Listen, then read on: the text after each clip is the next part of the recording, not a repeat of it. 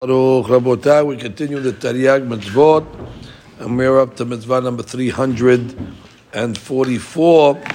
Shelo na'avod ha'eved ivri avodat bizayon kemo eved kena'ani. It's a negative commandment in Parashat Behar.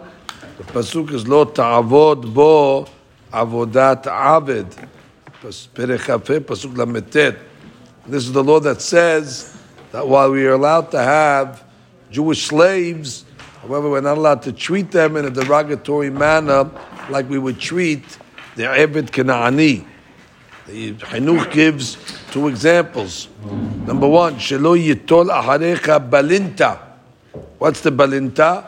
So in the olden days, when the master would walk, they would carry with him like a pillow. So if he wanted to rest on the street, he would sit down, put the pillow down and rest. So it was a way of the Eved Kena'ani to carry this pillow after the master to follow him. That's a derogatory avodah, and therefore one should not allow his Eved Ivri to do such a thing. Furthermore, when the master would go to the bathhouse, the Eved Kena'ani would carry his bigadim, his clothes and his stuff. That already is a bizayon for Eved Ivri. And that's why Achamim came along and said the famous quip, Kol hakoneh eved ivri kekoneh adon la'atzmo. When you're buying an eved ivri, you're not necessarily getting a worker, you're buying for yourself a master, because you have to treat him with very, very great respect. Now, of course, doesn't mean that he can't work for you. The halakha says you could treat him like a regular worker. Whatever you would give a regular sachir or a toshav, as the Torah says, it is permissible to do to the eved ivri. Now, the reason for this mitzvah, the Chinuch gives a few reasons. Number one, sheyitena adam el libo ki ha'umah shelanu hu ha'nechbedet mekulam u'mitoch kach ye'ehav ummato v'torato. It'll give you a newfound respect for our people. You say, wow, you can't treat our people like everybody else. Goyim, Eved Kena'ani, it's one thing, but Eved Ivri is a Jewish guy. So not only will it give you newfound respect for the people, however, once you have respect for the people, you have respect for the Torah itself. That will lead you to the ultimate. The kavod of the ummah leads you to the kavod of the Torah. After all, it's the Torah that gives us these laws. Vegam yiten el libo. It'll also get him to think shezeh ha'eved ha'ivri nimkar lo mipnei dochko. Why is he an eved ivri, this guy? Well, he was under financial pressure, and obviously he had to sell himself, or he got sold. So therefore, a guy might has to think to himself, if it happened to this guy, it could happen to me as well. Or one of his children, God forbid. And that'll cause the guy to make teshuvah immediately, and to be careful, and to watch his ways.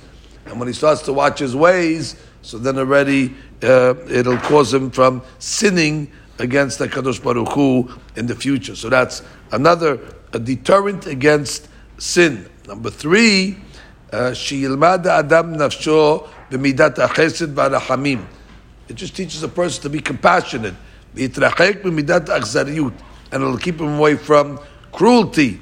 Now, when a person acts in a good way, he will get the good from God. The Chinuch always says that by doing the mitzvot, we prepare ourselves for the beracha, and Hashem wants to give us the beracha.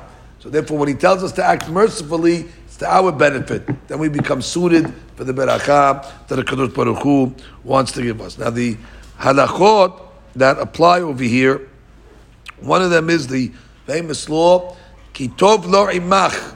Ki tov lo imach teaches us that you have to treat him not only equal, but ki tov lo, you got to give him the better.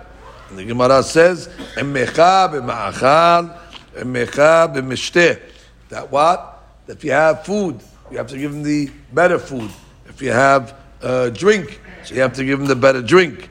And you shouldn't be eating good bread and you give the Eved the black bread. Or you're drinking old wine and you're giving the Eved new wine. Or you're sleeping on a good bed and you're putting the Eved on the floor. And therefore, ki tov lo imach, that if there's a choice, he gets the tov. Furthermore, this halakha applies male and female alike, only at the time where there's abadim, which is the time of the yovel.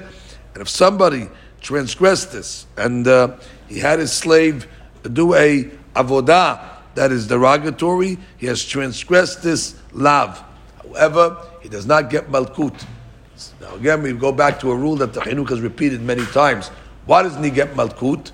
He says, although you can transgress this this lav by doing an action, but you could also transgress it by not doing an action. For example, he says, most of the time, how are you going to get the Eved to do something derech b'sayon? You're going to tell him, do this, do that. You'll coerce him with your words.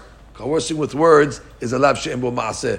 And therefore, since you can transgress this lav without doing a ma'aseh, even if you did a ma'aseh, since you didn't have to, so therefore there is no malkut. However, nonetheless, he is over the lav. That automatically teaches us not only we have to have kavod, eved, evri, ultimately everybody's eved evri. Like the pasuk says, abadai hem, that the Jewish people are abadim.